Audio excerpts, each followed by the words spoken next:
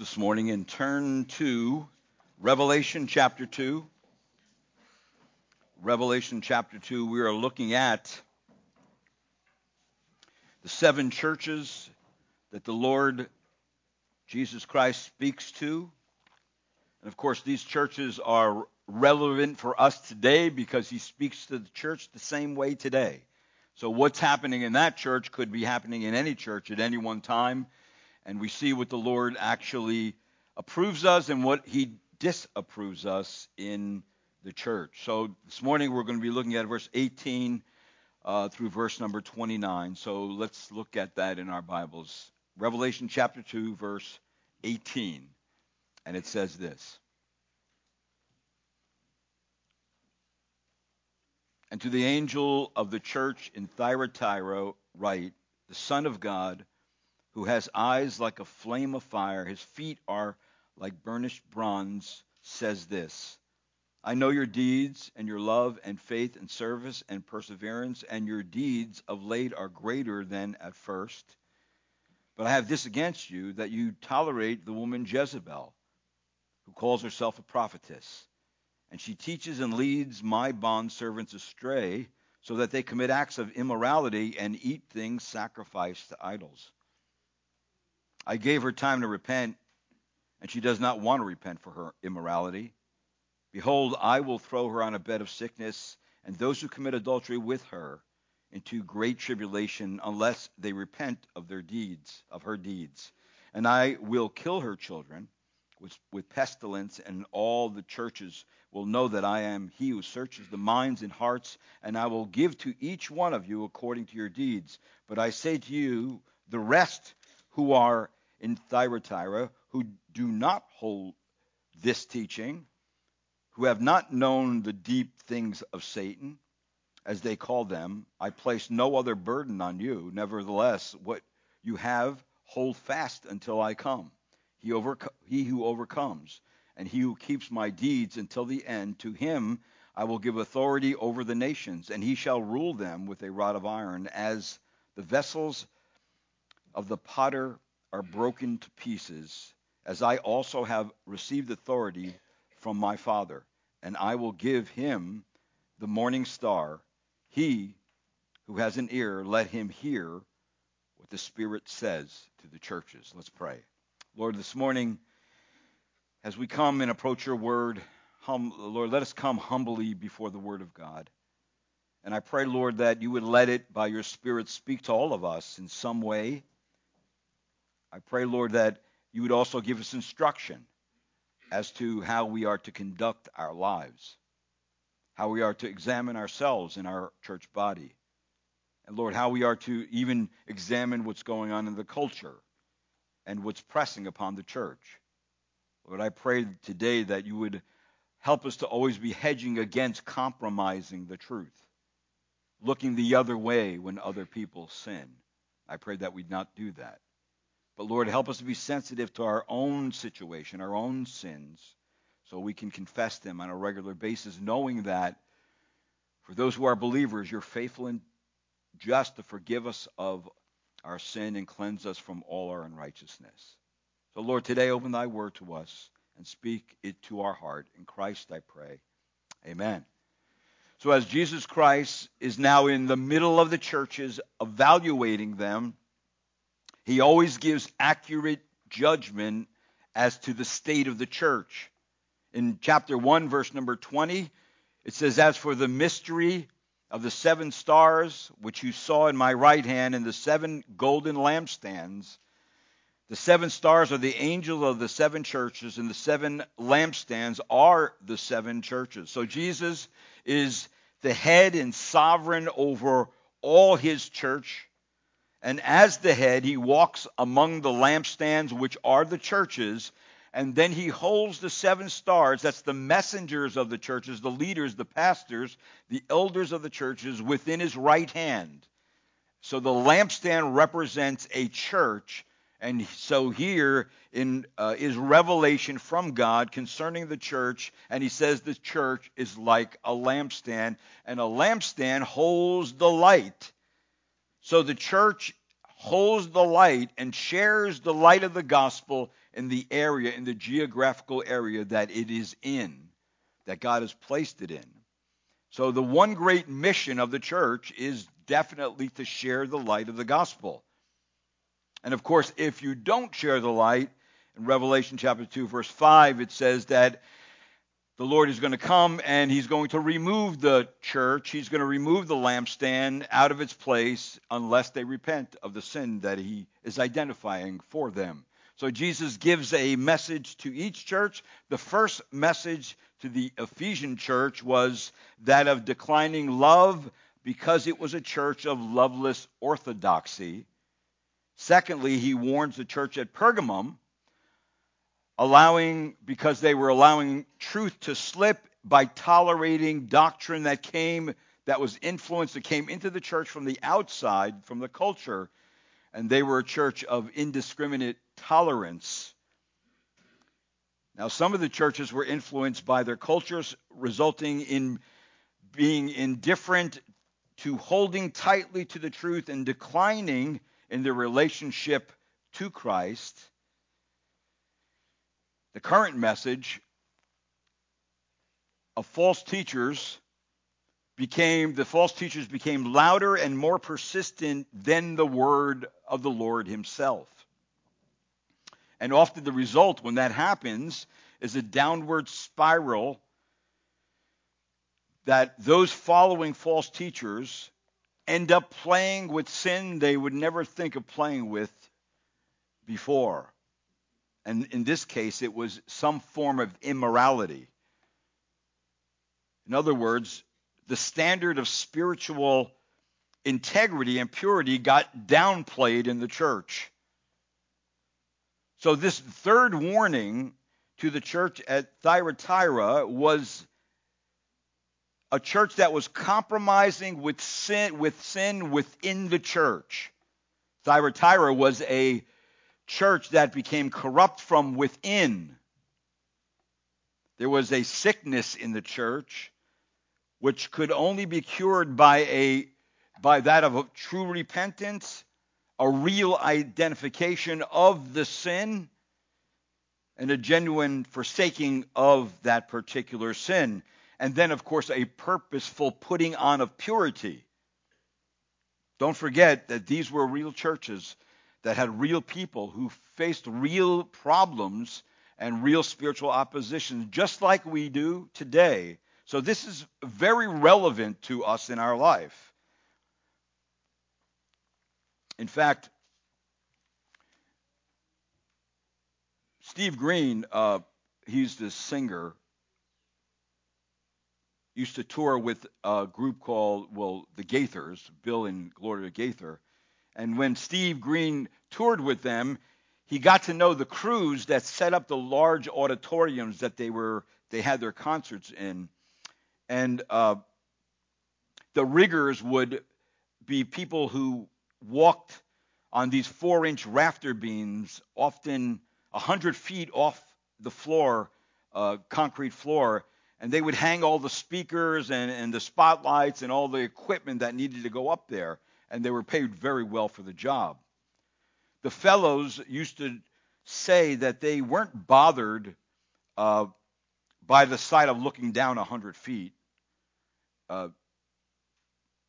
What they didn't like, they said, is that where they were doing buildings where they had a false ceiling, an acoustical ceiling that slung just a couple of feet below the rafters. So they couldn't look down. They were looking at this false ceiling. And they said what happened is that it tricked them. It kind of lulled them into a carelessness when they saw a false bottom. And because of that, they said we were more scared when there's things right underneath us that we know if we fall on them, we just fall right through it, right to the ground, probably to our death. Satan's business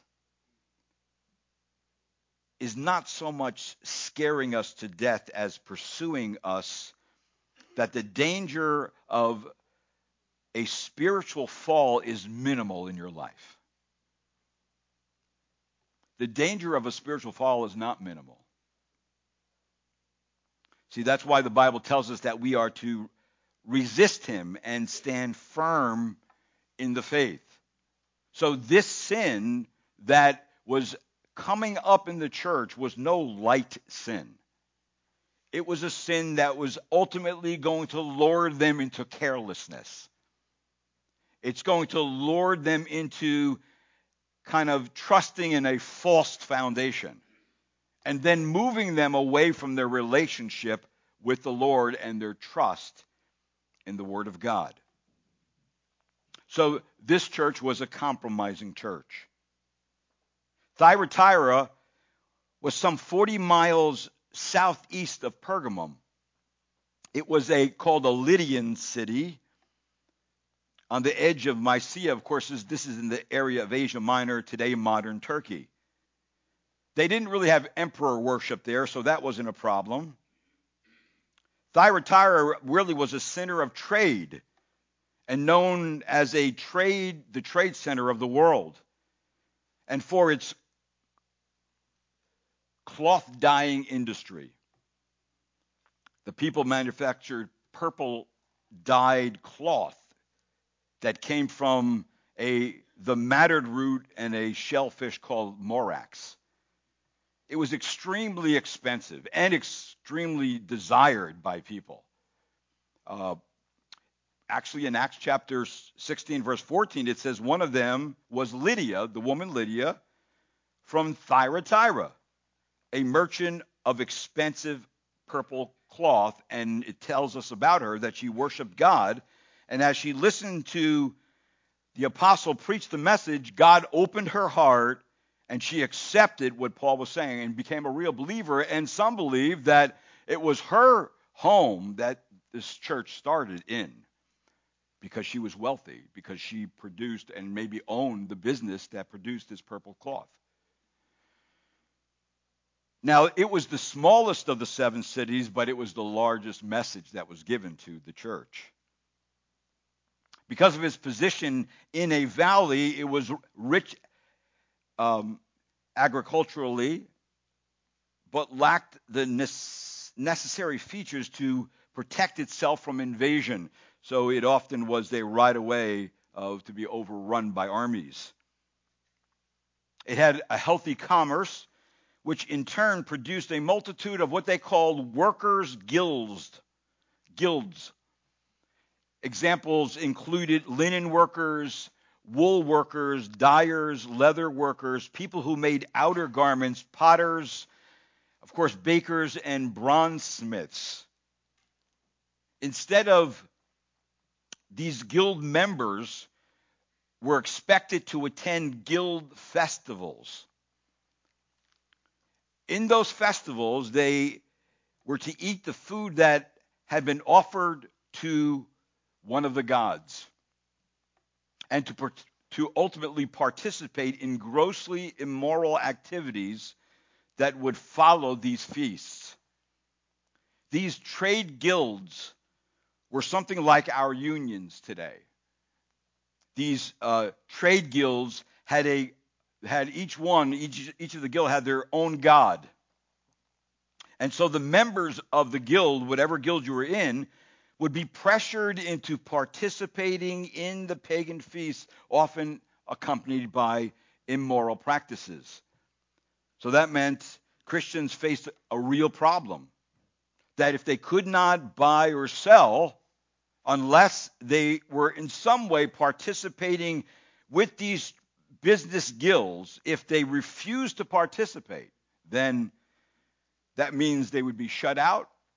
Therefore, they could not make an income to support their families, and then ultimately they would have to move away and find some other place to live unless they somehow gave in to these unions or these guild practices. Now, let's see what this group of people do ultimately and are condemned for by the Lord. But let's first look at the biblical truth about the Lord Jesus Christ and his character first, so that we always are developing a high view of God. Because in each situation, you're going to find that really the view that the people have of God, sometimes it gets lowered as they begin to practice things that ultimately the Lord does not approve of. And that's why it starts out. Look at verse number 18, chapter 2. The character of Jesus. Notice what it says. And the angel of the church in Thyatira write, these are the words of the Son of God, who has eyes like a flame of fire and whose feet are like burnished bronze. Now, the church was facing a sober examination by the Lord Jesus Christ.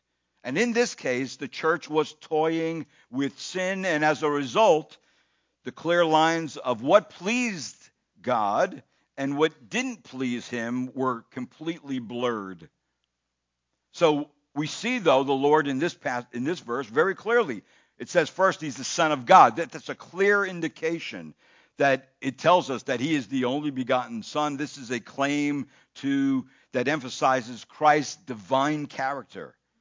And that this is, of course, this surely is the true that the deity, the sovereignty, and the authority of Jesus Christ must always be established in the minds of God's people if sinful practices are to be dealt with in a scriptural manner as God intended. Secondly, it says that he has eyes like a flame of fire. Now, no one can hide from the discerning eyes of the Lord. So this characteristic description denotes his piercing and penetrating and perfect knowledge. That is, Christ has a thorough insight into all persons and all things. If you look down to verse 23 of chapter 2, it says, and I will kill her children with pestilence, and all the churches will know that I am he who searches the mind and hearts. So the Lord goes right to the depth of our soul to examine us. It's not just the fruit sins, it's the things that are deep within our heart. He knows all that's going on in your heart and my heart all the time. And so we can never forget that, because then we won't take sin lightly if we think that way. And that's how the Spirit of God wants us to think. And then it tells us in verse 18 that his feet are like burnished bronze. This is a characteristic attribute that signifies the outgoings of his providence are steady, they're awful, and they're pure, and they're holy. In other words, as he judges with perfect wisdom, so he acts with perfect strength and steadiness, and he's not going to let it go by. He's the judge. So the Lord is about to evaluate their spiritual condition quite accurately. But first, he sees some commendable qualities. Look at verse number 19. Here are some admirable things about you. The Lord kind of uses the sandwich method. You know, he gives you the good about what's going on in your life, and then he tells you the bad, right? And it's usually always the good. There's always the commendable thing. That's the pattern he uses. And notice what it says in verse number 19. The Lord has a comprehensive knowledge of the people and his church. It says, I know your deeds. The first thing in verse number 19, I know your deeds. He's saying to them, listen, you're busy. You're involved with sacrificial ministry to others. You're doing things. You're building the church. That's a good thing. And then he gives two inner motives, and he says in verse number 19, I know your love. Now, it's quite amazing that this church is even commended for love, especially when we discover the terrible things that are going on amongst some of the professed members.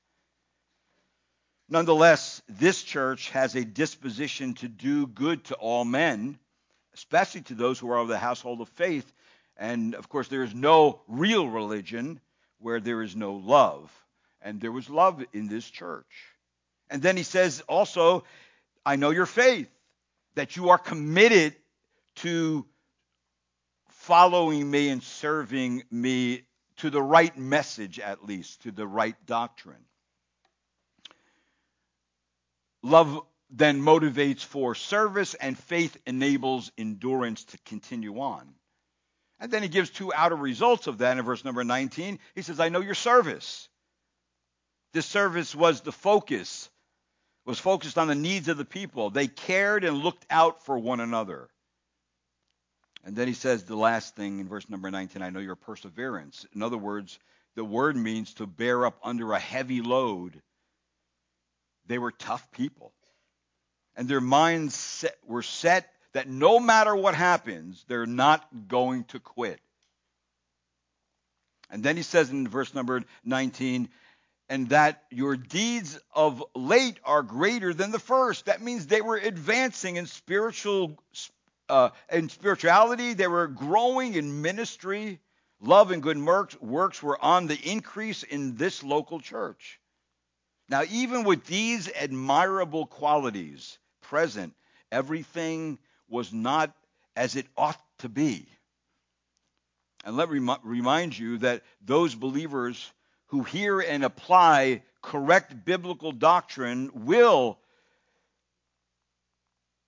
understand that God is serious about his children living in purity. And they themselves actually will make decisions to manage their sinful impulses. Satan got this church to tolerate a false teacher and her practices. Well, let's examine now what Jesus has against the church in verse number 20. It's very clearly, it says, but I have this against you, that you tolerate, you permit the woman Jezebel, who calls herself a prophetess, and she teaches and leads my bondservants astray, so that they commit acts of immorality and eat things sacrificed to idols. How could this be? Well, the state of the church, because the Lord sees in and penetrates the heart and the thoughts of humanity. He knows exactly what is going on. And so the state of the church here is that they were in danger of allowing this false prophetess within the church, and then tolerated her to stay there without doing anything about it. So the church was allowing a woman, Jezebel, to teach in the church that immorality was not a serious issue. Now, possibly the reason why that was being taught is because of a doctrine called Gnosticism. Gnosticism held was that the flesh and the spirit were separate things. So in other words, what you did in your spirit was completely different than what you did daily in your flesh. So in other words, someone can commit adultery, and it wouldn't necessarily be wrong because it didn't affect the spirit. All right? That's just a basic understanding of it. That most likely that thinking was coming into the church. So the people were not considering what they did in the flesh as sinful.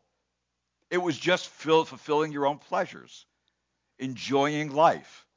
That's how they would package it. Now, most likely, the Apostle John could be using Jezebel as an identifier name to just exemplify her wicked character based on an Old Testament passage of Scripture, or it could be both, that this was a literal woman with the name Jezebel who was actually doing things, her name, I'm talking about her name, but there was definitely a woman, but Jezebel was an identifier of her wicked character, because of the Old Testament Jezebel promoted idolatry and adultery in the nation of Israel. See, Jezebel is used symbolically as a powerfully influential evil that can come in amongst the people of God. And that's what happened at Thyatira. That Jezebel, Ahab's wife in the Old Testament, was a powerfully evil woman. In fact, her father Jezebel's father in the Old Testament was swift to violence and murder, that she was dedicated to the worship of Baal. Of course, that means she was an idolater. And of course, Jezebel seduced her own husband, Ahab, who was the king, to not only be involved with calf worship, but also Baal worship, which was a clear violation of the first and second commandment. Thou shalt have no other gods before me. Thou shalt not make unto thee any graven image. Thou shalt not bow down to them nor serve them. Now, quickly, take your Bible and turn, hold your hand there, to 1 Kings chapter 21, because we get the background of Jezebel and her husband, who was the king. Now, let me just give you what's happening in verse 13 and 19 of chapter 21 of 1 Kings. Naboth is an honorable man. He has a vineyard. Ahab wanted the vineyard. He offered money for it. Naboth says, no, I can't give that away. It's an inheritance I got from the Lord. And so Jezebel, he comes in, finds her husband kind of like down and depressed. And she says, what's wrong? And he says, well, I went to Naboth. I want to try to buy his vineyard. He wouldn't sell it, and I need that vineyard. She says, okay, I'll take care of it. So she hires up two worthless men, or two people that are going to say against Naboth that he blasphemed the Lord. And so she hires them. There's two witnesses according to the Old Testament. They says, yes, he did this. Naboth, the innocent man, did this. What do? What was the penalty? If you did this thing, you got to be taken out and stoned to death. So that's what she did. She had him stoned to death. And then she comes back to her husband and she says, Naboth is dead. All right? Go get the vineyard. It's yours. So that's what he does. Look at it, verse number 19. Let me pick it up there. So while we look at verse number 19, what she did is that she not only got people to give false witness on an innocent man, but she got the man killed, that's murder, and then now stealing his property. Verse number 19 of 1 Kings 21, it says, you shall speak to him. Now this is now Elijah, who was the prophet at the time, is speaking against what happened here. And it says, you shall speak to him, saying, thus says the Lord, have you murdered and also taken possession? And you shall speak to him, saying, thus says the Lord, in the place where the dogs licked up the blood of Naboth, the dogs will lick up your blood, even yours. Verse 20, Ahab said to Elijah, have you found me, O my enemy? He answered, I have found you because you have sold yourself to do evil, and notice, in the sight of the Lord. The Lord knew what was going on. And then in verse 21, it says, behold, I will bring evil upon you and will utterly sweep you away and will cut off from Ahab every male, both bond and free in Israel, and I will make your house like the house of Jeroboam, the son of Nebat, and like the house of Baasha, son of Ahijah, because of the provocation with which you have provoked me to anger, and because you have made Israel to sin. So Jezebel caused her husband to sin, even though she orchestrated it all, and he's being blamed for it. Of course, the curse will come upon her too, and he led the whole nation to sin. And then notice in verse 23, O Jezebel also has the Lord spoken, saying, the dogs will eat Jezebel in the district of Jezreel, the one belonging to Ahab, who dies in the city, the dogs will eat, and the one who dies in the field, the birds of heaven will eat. And verse 25, surely there was no one like Ahab who sold himself to do evil in the sight of the Lord, because Jezebel, his wife, incited him. All right, so she had a great influence over him to sin these tremendous, great sins. And in a way where she didn't care if the Lord saw, but the Lord saw. And then the Lord sent Elijah to take care of the matter. And God spoke through Elijah. And then if you notice in verse 26, it says, he acted very abominably in following idols, according to all that the Amorites had done, whom the Lord cast out before the sons of Israel. It came about when Ahab heard these words. Now, what do you think Ahab did when he heard these words? Look what he did. He tore his clothes, he put on sackcloth, and fasted, and laid in sackcloth, and went about despondently. You know what that is? That's repentance. Well, how does God respond to that? Wicked Ahab. Look what it says in verse number 28. Then the word of the Lord came to Elijah, the Tishbite, saying, did you see how Ahab has humbled himself before me? So obviously that means that his repentance was genuine. And then notice verse 29. Or it says, do you see how Ahab has humbled himself before me? Because he has humbled himself before me, I will not bring the evil in his days, but I will bring the evil upon the house of the sons of his son, in the son's days, in other words. All right, so God says, okay, you repented. I'm responding to your repentance. And that's when God responds, when we repent. He's going to withhold judgment from him and the judgment's going to come upon his sons, but he doesn't withhold judgment from Jezebel. Jezebel gets the judgment. Now, in this passage of Scripture, you see in two passages it says that you have done evil in the Lord's sight. You have done evil in the Lord's sight. See, in other words, God sees sin as a violation of his holiness, and if not repented of, must be judged and removed. Now, if you are thinking, this is too harsh, if anyone thinks that, they are displaying a very low view of God.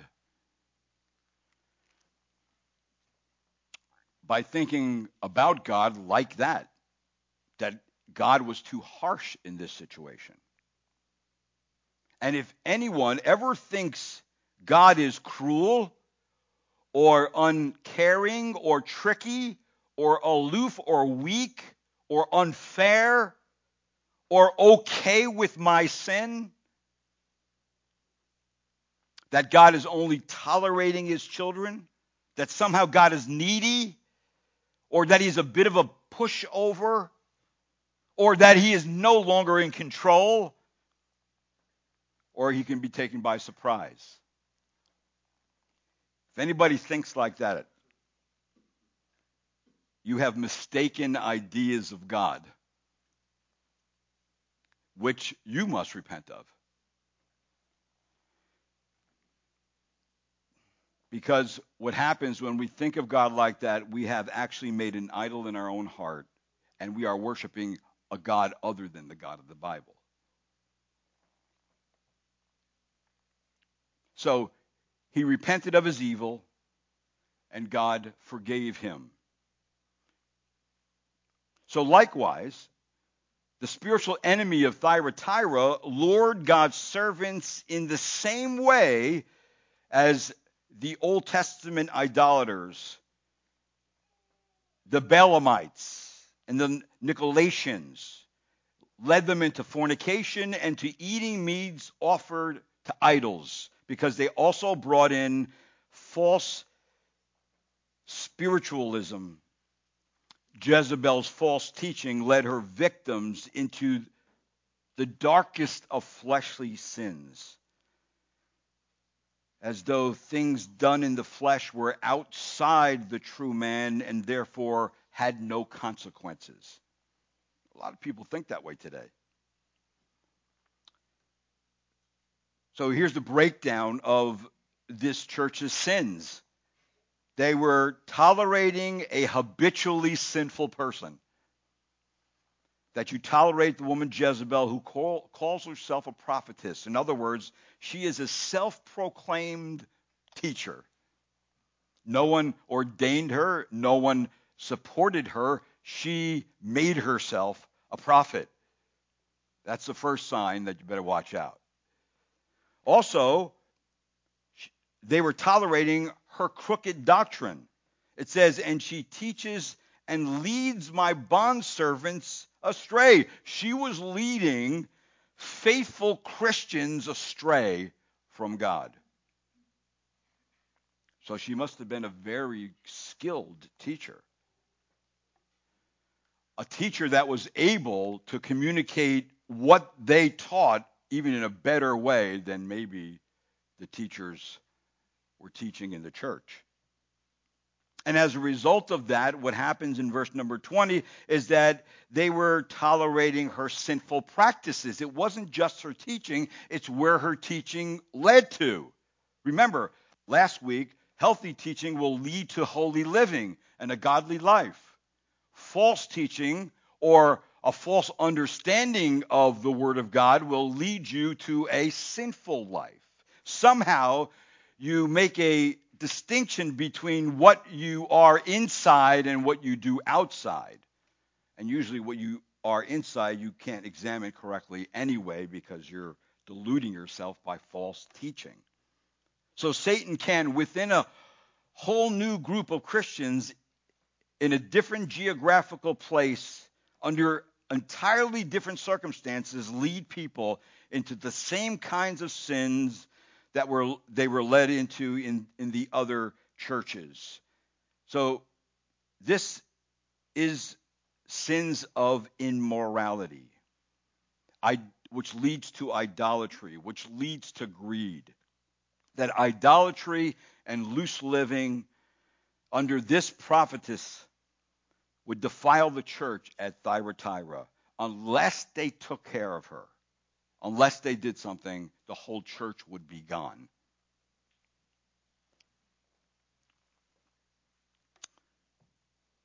See, the farther a nation moves away from God and His truth, the more sexually perverted and deviant and insane and lawless it becomes.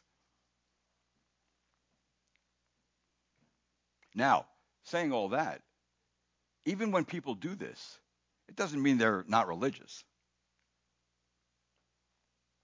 People are still religious. They were religious then, they're religious now. See, the ruin of sin has not left humanity irreligious. In fact, people are very religious and spiritual. Everywhere you look, you see bumper stickers, you see T-shirts, you see talk shows, some talk shows, which give evidence that we are people created for a relationship with God. Sin has not really removed our spirituality, it has simply warped it.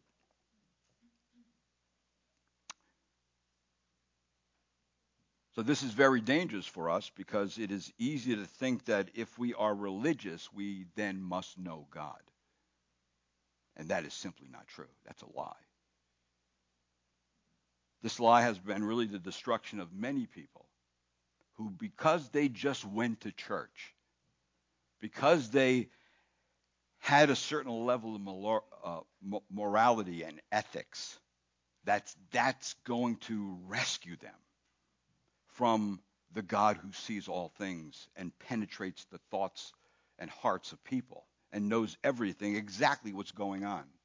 That somehow they can delude God and fake Him out because they're doing these religious things.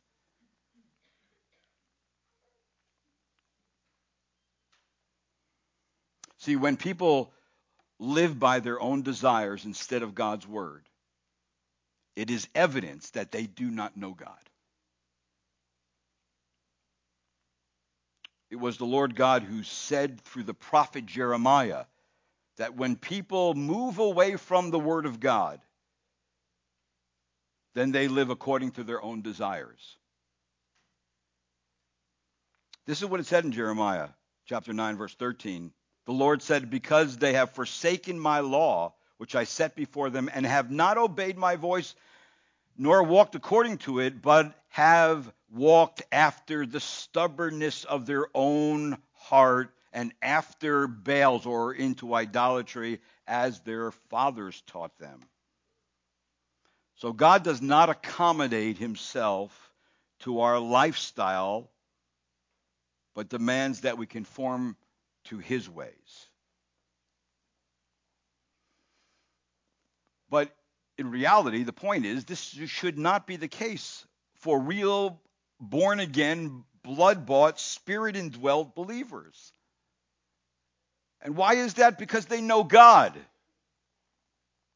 They are kingdom children, and therefore their standard for living is not their own, but their standard for living is God. Reverend Henry Scougal, in his very good treatise on true religion titled The Life of God in the Soul of Man, wrote something worth quoting. He said this: "It is the highest folly to regulate our actions by any other standard than by which they must be judged.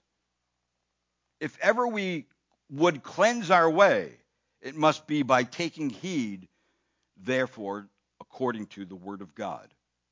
Because the Word of God will be the standard. The law of God will be the standard in which God judges. So to summarize with a passage of Scripture from Colossians chapter 3, verse 5, the Spirit-filled, empowered person rules his body and is not caught in the grip of uncontrolled sexual desires, where it says, "Therefore consider the members of your earthly body as dead to immorality, impurity, passion, evil desire, and greed, which amounts to idolatry." No one can be involved with this kind of lifestyle without sinning against God, without cheating our fellow human beings and our brothers and sisters in Christ. See, ignorance of God demonstrates itself in idolatry. And not necessarily the ugly, obvious idolatry of statues and shrines, but subtle idolatry of refashioning the true God into an image that fits our own lives. In other words, we may profess to know God of the Bible, but in fact we know only a God of our own imaginations, and therefore that God can let me live any way I like. That is not the God of Scripture. The God of Scripture will not let us live any way we like, and if we think that way, then we will be in danger of his judgment. So religious peoples, their thinking is often rooted in a wrong view of God. When they form in their minds such a God as suits their own desires and passions, and think God to be such a one as favors and agrees with them, when in fact they do not know God at all, and are far from loving such a God as reigns in heaven and does whatever he pleases. So people may have the right Bible, they may have the right words, but are in reality living under the influence of a God they have invented. They fashion a God that thinks and looks like them, a God who is just fine with their lifestyle and their choices. And in their deception, they worship a man-made God in their own hearts. Many, many religious people mistaken ideas of God that they have formulated outside of what the Scriptures say about God. If you do that, you will be an idolater. Now, why? The psalmist wrote, "These things you have done, and I kept silent. You thought that I was just like you. I will prove you and state the case in order before your eyes. You'll find out that I'm not just like you." So what counsel does the Lord give to the church who's now confronted with this idolatry and this immorality that now it is being practiced among some of the faithful people in the church. All right, why is that? Because remember, in the beginning, they may lose their jobs. They may lose what they're used to. So they kind of tolerated it for their own sakes, but not realizing, wait a minute, I'm not looking at it like God looks at it. If we let this cancer go on, it will eat everything up and it will cause destruction. Way more than just losing my job or losing a place in my community. They needed to get back to a right and correct view of God. So look at the counsel that Jesus gives in verse 21 and 20 to 23. He says, I gave her time to repent, and she does not want to repent of her immorality. So God, remember, God is long suffering with us. Thank the Lord he is. And he gives sinners time to repent of their sin, to get right, to correct things, to bring their sin to God and confess it. See, repentance is when you say, I'm done going my way, and I'm turning around going God's way. That's a simple understanding of it. But here it says, this lady Jezebel, she is not repenting. And anyone who follows her, we're going to find out that they are not necessarily repenting either. Scripture gives about 6 reasons why Christians should manage sexual temptation and abstain from committing this sin. The first reason to avoid such sexual misconduct really appeals to the fear consequence of disobedience. You and I are actually warned today not to take lightly society's lackadaisical attitude concerning sexual conduct and morality. Remember this, a just God and a coming day of judgment are factors that cannot be left out of consideration when dealing with moral practices. Tolerating sin, compromising with sin in the church actually distorts the character of God. It convolutes his nature, and it causes people to forget that God will judge with penetrating accuracy. Jesus will judge with righteous indignation. Notice in verse 22 what it says. It says, behold, 3 I wills in this passage. Behold, I will throw her on a bed of sickness, and those who commit adultery with her into great tribulation, unless they repent of her deeds. Verse 23, and I will kill her children with pestilence, and all the churches will know that I am he who searches the minds and hearts, and I will give to each one according to your deeds. So in other words, if you notice there that it's because the churches need to know that Jesus Christ is the one who searches the minds and hearts. Because the church got away from that. And the church was led into sin by this false teacher, and then her practices came in to the church, causing destruction. So his righteous judgment brings back into view an accurate understanding of who the incarnate God has revealed himself to be. That is, Christ is the one who searches the minds and the hearts. That God's physical laws and moral laws bring consequences if violated. See, God has ordained that in his creation, that his creation be governed by a vast number of natural and physical laws. If one fights against them, trouble is sure to come. A wise person, though, wants to cooperate with God's physical laws and consider the natural consequences. A wise person also cooperates with God's moral laws. Before taking any moral action, they consider the consequences of that action. If it doesn't please God, the action is avoided. So the consequences of sexual immorality are many. Sexual immorality produces guilt. It produces shame, loss.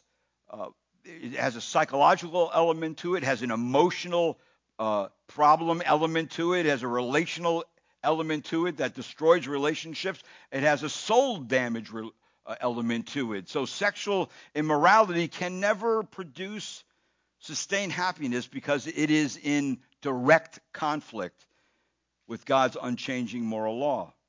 No one can laugh off God's moral law because God is holy. He is just, and he is not powerless or ineffective. His laws are exacting and unchanging, and they do bring consequences. Now, perhaps you're thinking, but I know some guys and some girls who have done plenty of wrong things, and they seem to be doing okay. They're living together. They're having fun. You know, they're doing the religious thing too. They may even be going to church on a regular basis. But it may appear that way right now. But remember, a time element is always involved between the season of sowing and the season of reaping. Does a farmer sow his seed in the morning and reap his crop in the afternoon? No. Neither does a guy or a gal who sow sin. Do they always reap sin's harvest immediately? No. See, willful sinners are clever at hiding what is going on inside of them. And they may even be hiding feelings of gnawing guilt because of what they're doing, or fear, or really even a loss of even tormenting memories and regrets, and yet they still go on and do it because it gives them pleasure. Short-lived pleasure, of course. But the worst of all is to act the fool and to position yourself against God. Again, mistaken thoughts of God. Now, there are other things in Scripture that help us to deal with this whole thing about repenting. Like, how would it actually look if somebody repented of immorality? How would that look at face value? Well, it would look, first of all, that number one, that they would definitely fear the consequences of disobedience, because now they're thinking about it as how God is the judge, and I need to be changing things, right? A second thing, if we go to Thessalonians, 1 Thessalonians chapter 4 and verse number 3, you get several other reasons why a person or a Christian may need to manage their sexual temptation. And verse number 3 of 1 Thessalonians 4 says this: "For this is the will of God, your sanctification, that is, you abstain from sexual immorality." What is it? It's God's will. A third thing, in verse 4 and 5 of 1 Thessalonians chapter 4, it tells us that each of you know how to possess your own vessel in sanctification and honor, not in lustful passion like the Gentiles who do not know God. A third reason is the Holy Spirit has given you the ability to be in control of your body and its passions.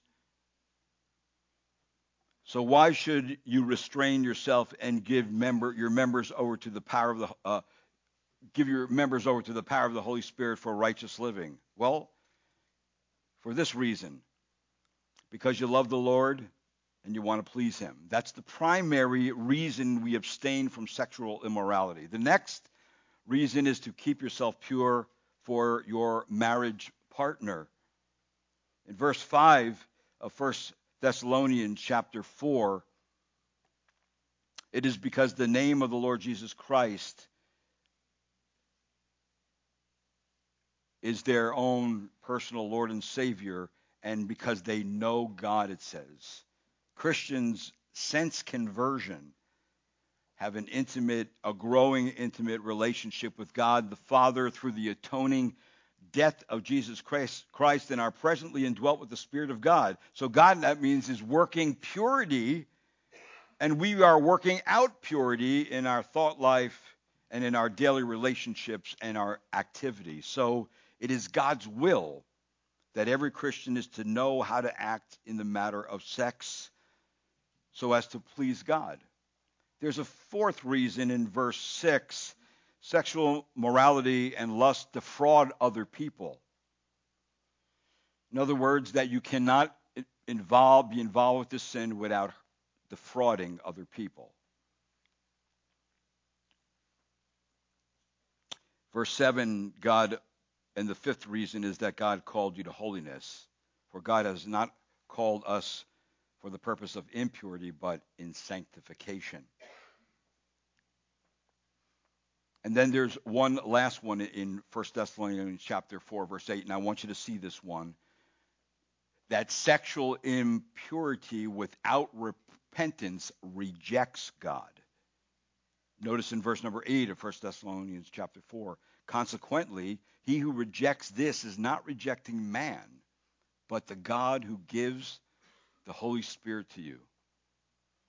So anyone who treats sexual sin as no big deal is actually treating God and his word as of no account.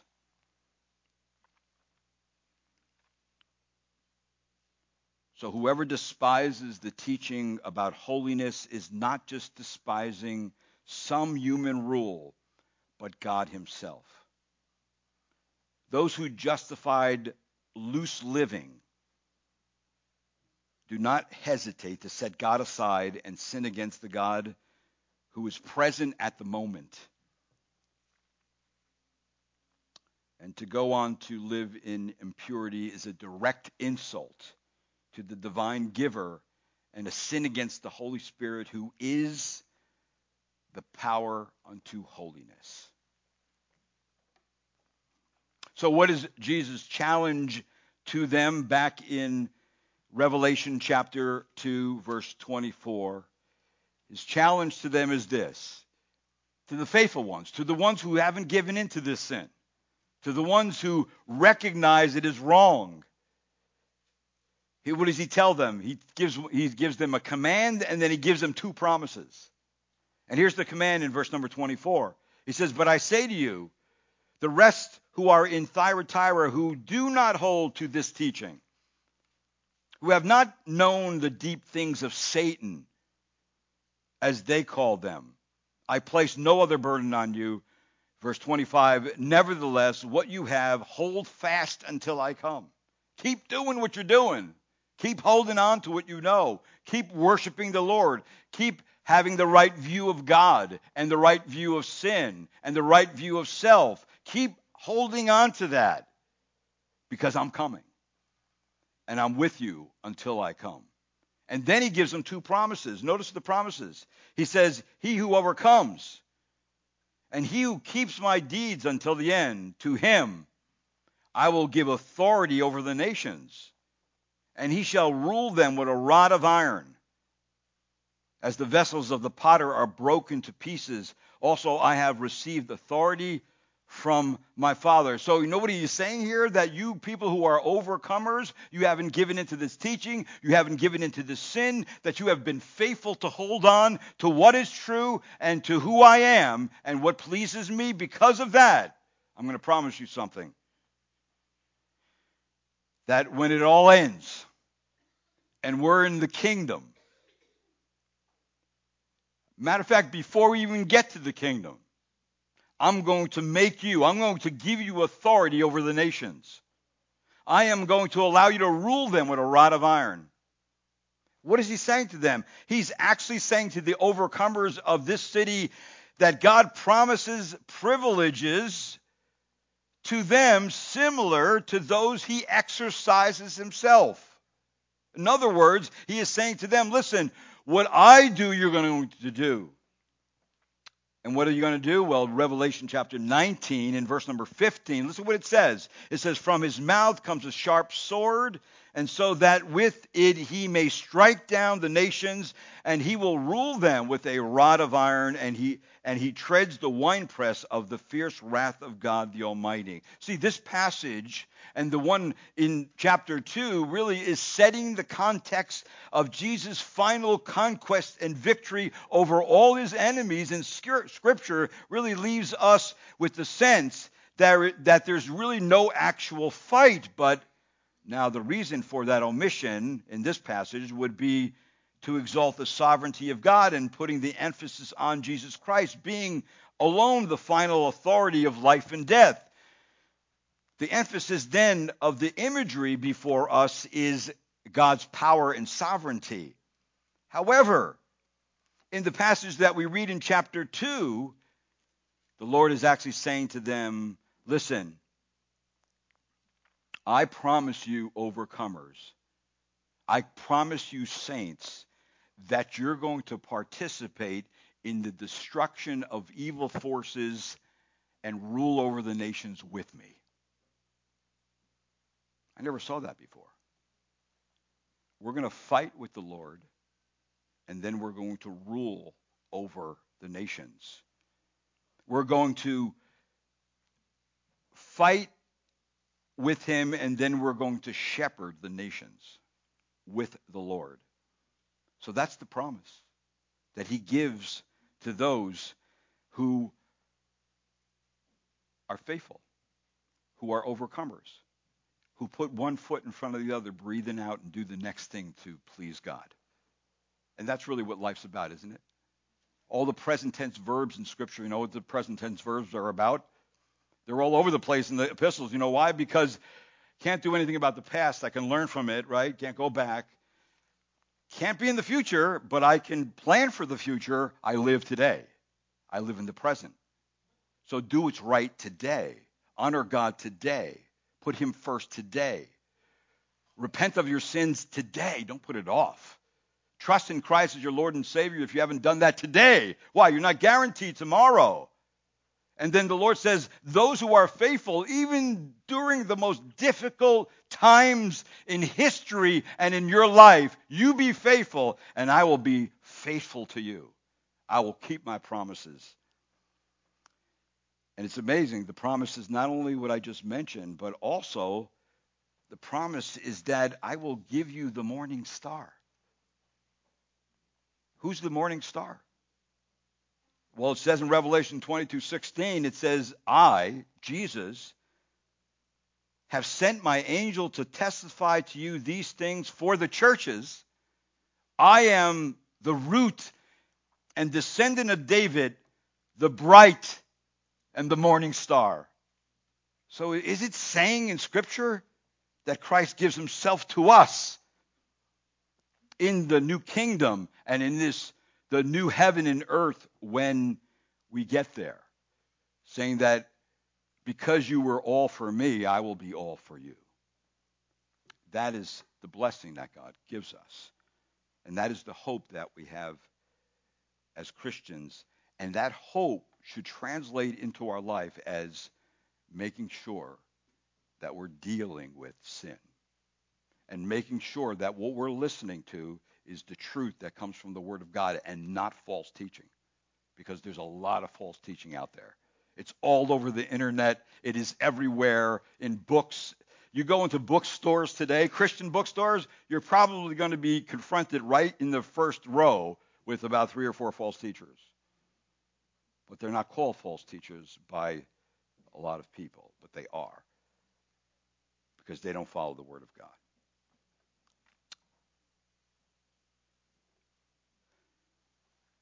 The remaining believers who did not fall under her spell of apostasy were bright lights of faithfulness and doctrine that would continue, meaning this, that the lampstand, the church, would still hold up the light of the gospel.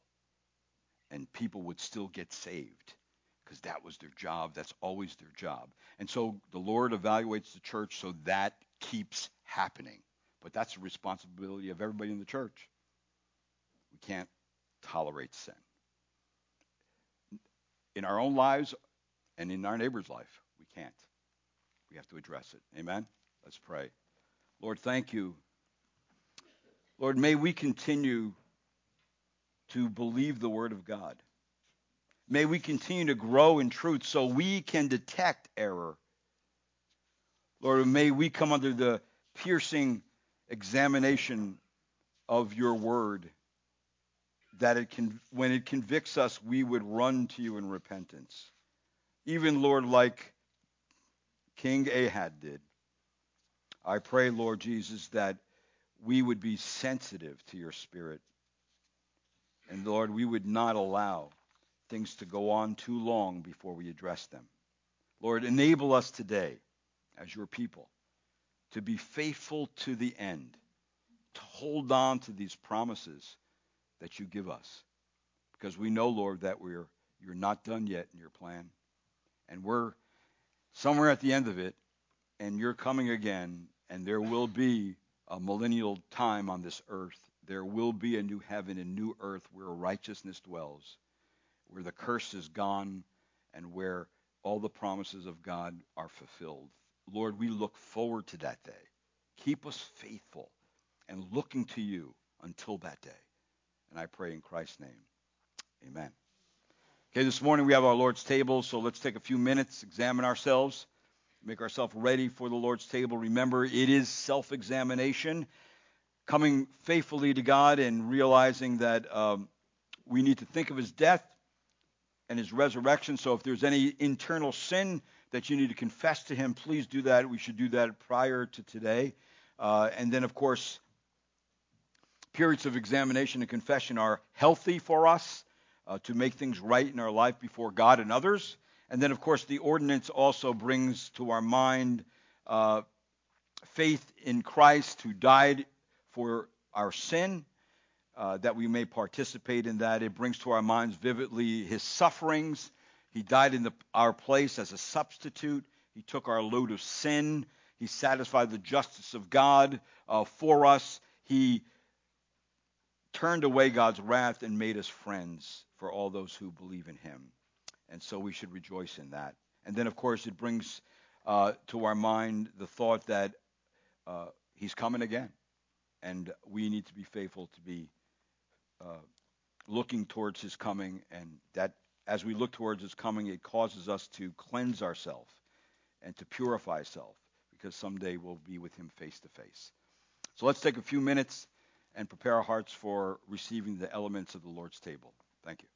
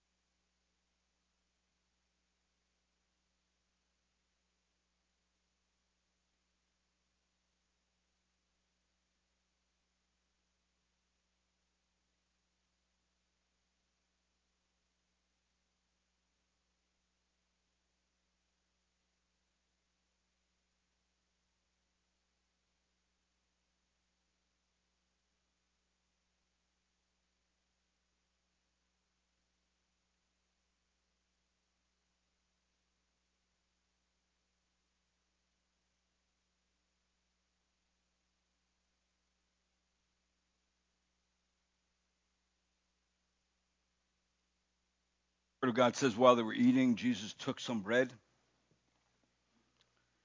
and after a blessing, he broke it and gave it to his disciples and said, "Take, eat. This is my body."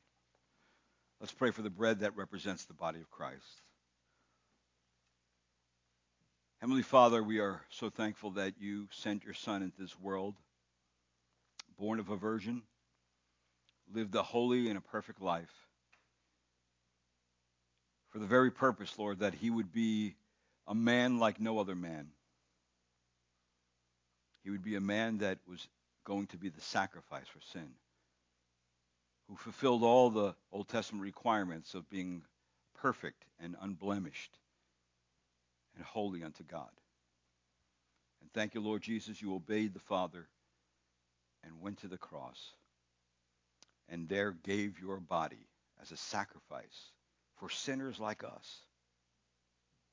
So, Lord, we come and remember what you've done this morning by partaking of the bread and taking it to ourselves because, Lord, we do believe in you. We do want to worship you. We do want, Lord, the truth of the gospel of Jesus Christ to ever be effective in our life. And thank you, Lord, your cross is still as powerful today as ever, because we can come and confess our sin, and the blood of Christ will wash us from it. Thank you that it's all done. Let us be faithful to partake of these things, that you may be a God who is near to us for blessing. And I pray in Christ's name. Amen.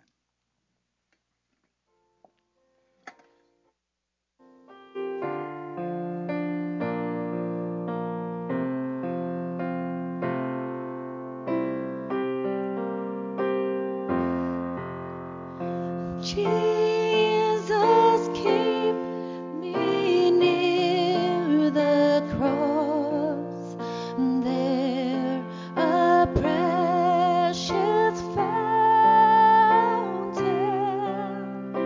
free to all, a healing stream flows from Calvary's mountain. In the cross, be my glory ever, till my ransomed soul shall find rest beyond the river. Near the cross, a trembling soul, love and mercy found me. There the bright and morning star sheds his beams around me. In the cross, be my glory ever, till my ransomed soul shall find rest beyond the river. Take and eat all of it.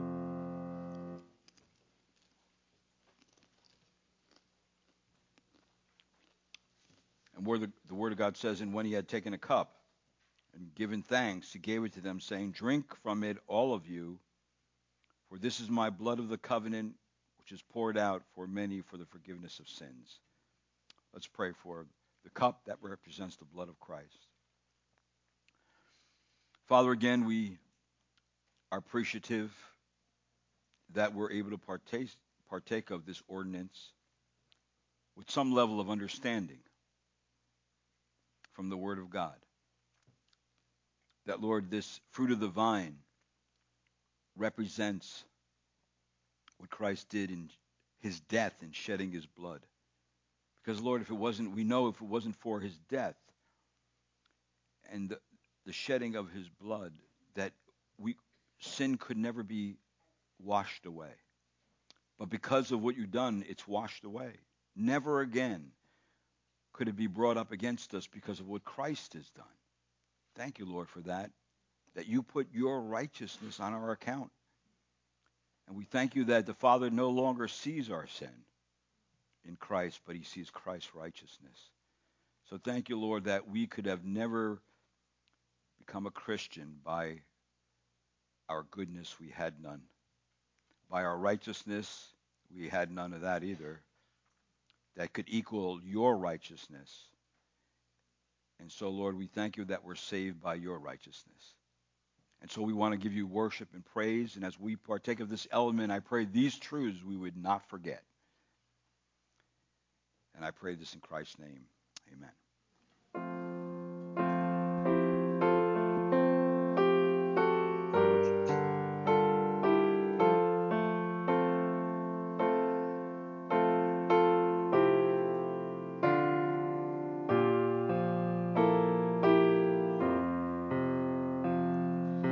When I survey the wondrous cross on which the Prince of Glory died, my richest gain I count but loss, and pour contempt on all my pride. Forbid it, Lord, that I should boast, save in the death of Christ my God. All loving things that charm me most, I sacrifice them to his blood.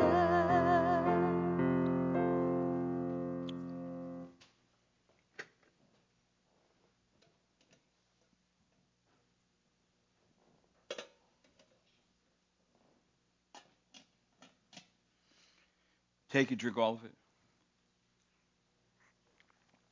The Word of God tells us, but I say to you, I will not drink of this fruit of the vine from now on until the day when I drink it new with you in my Father's kingdom.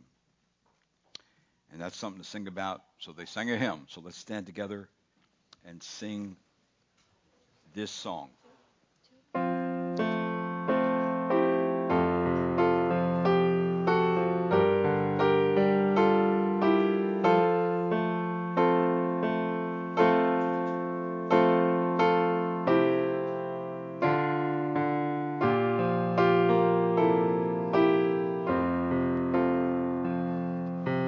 See from his hand his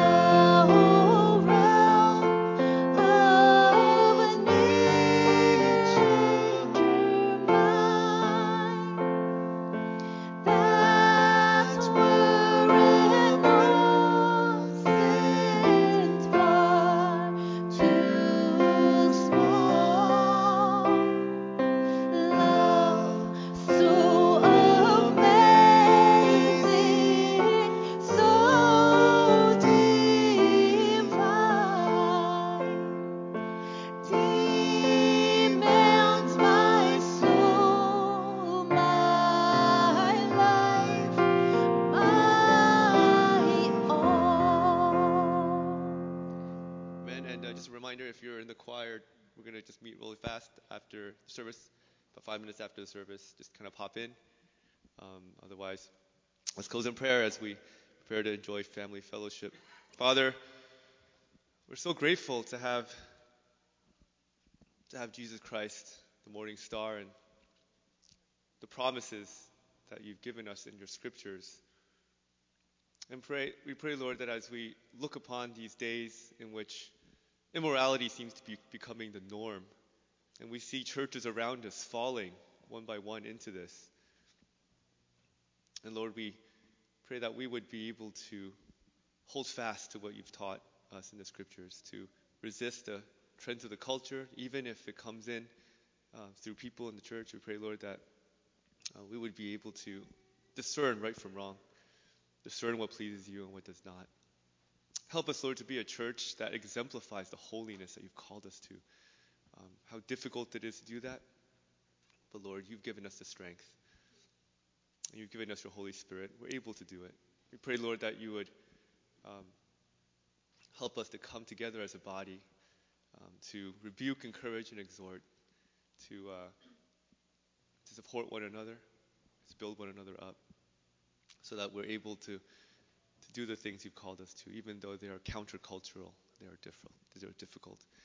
I pray, Lord, that you would bless our fellowship meal now. Help us to get to know one another even more, and to enjoy the great food that you've blessed us with. In Christ's name we pray. Amen.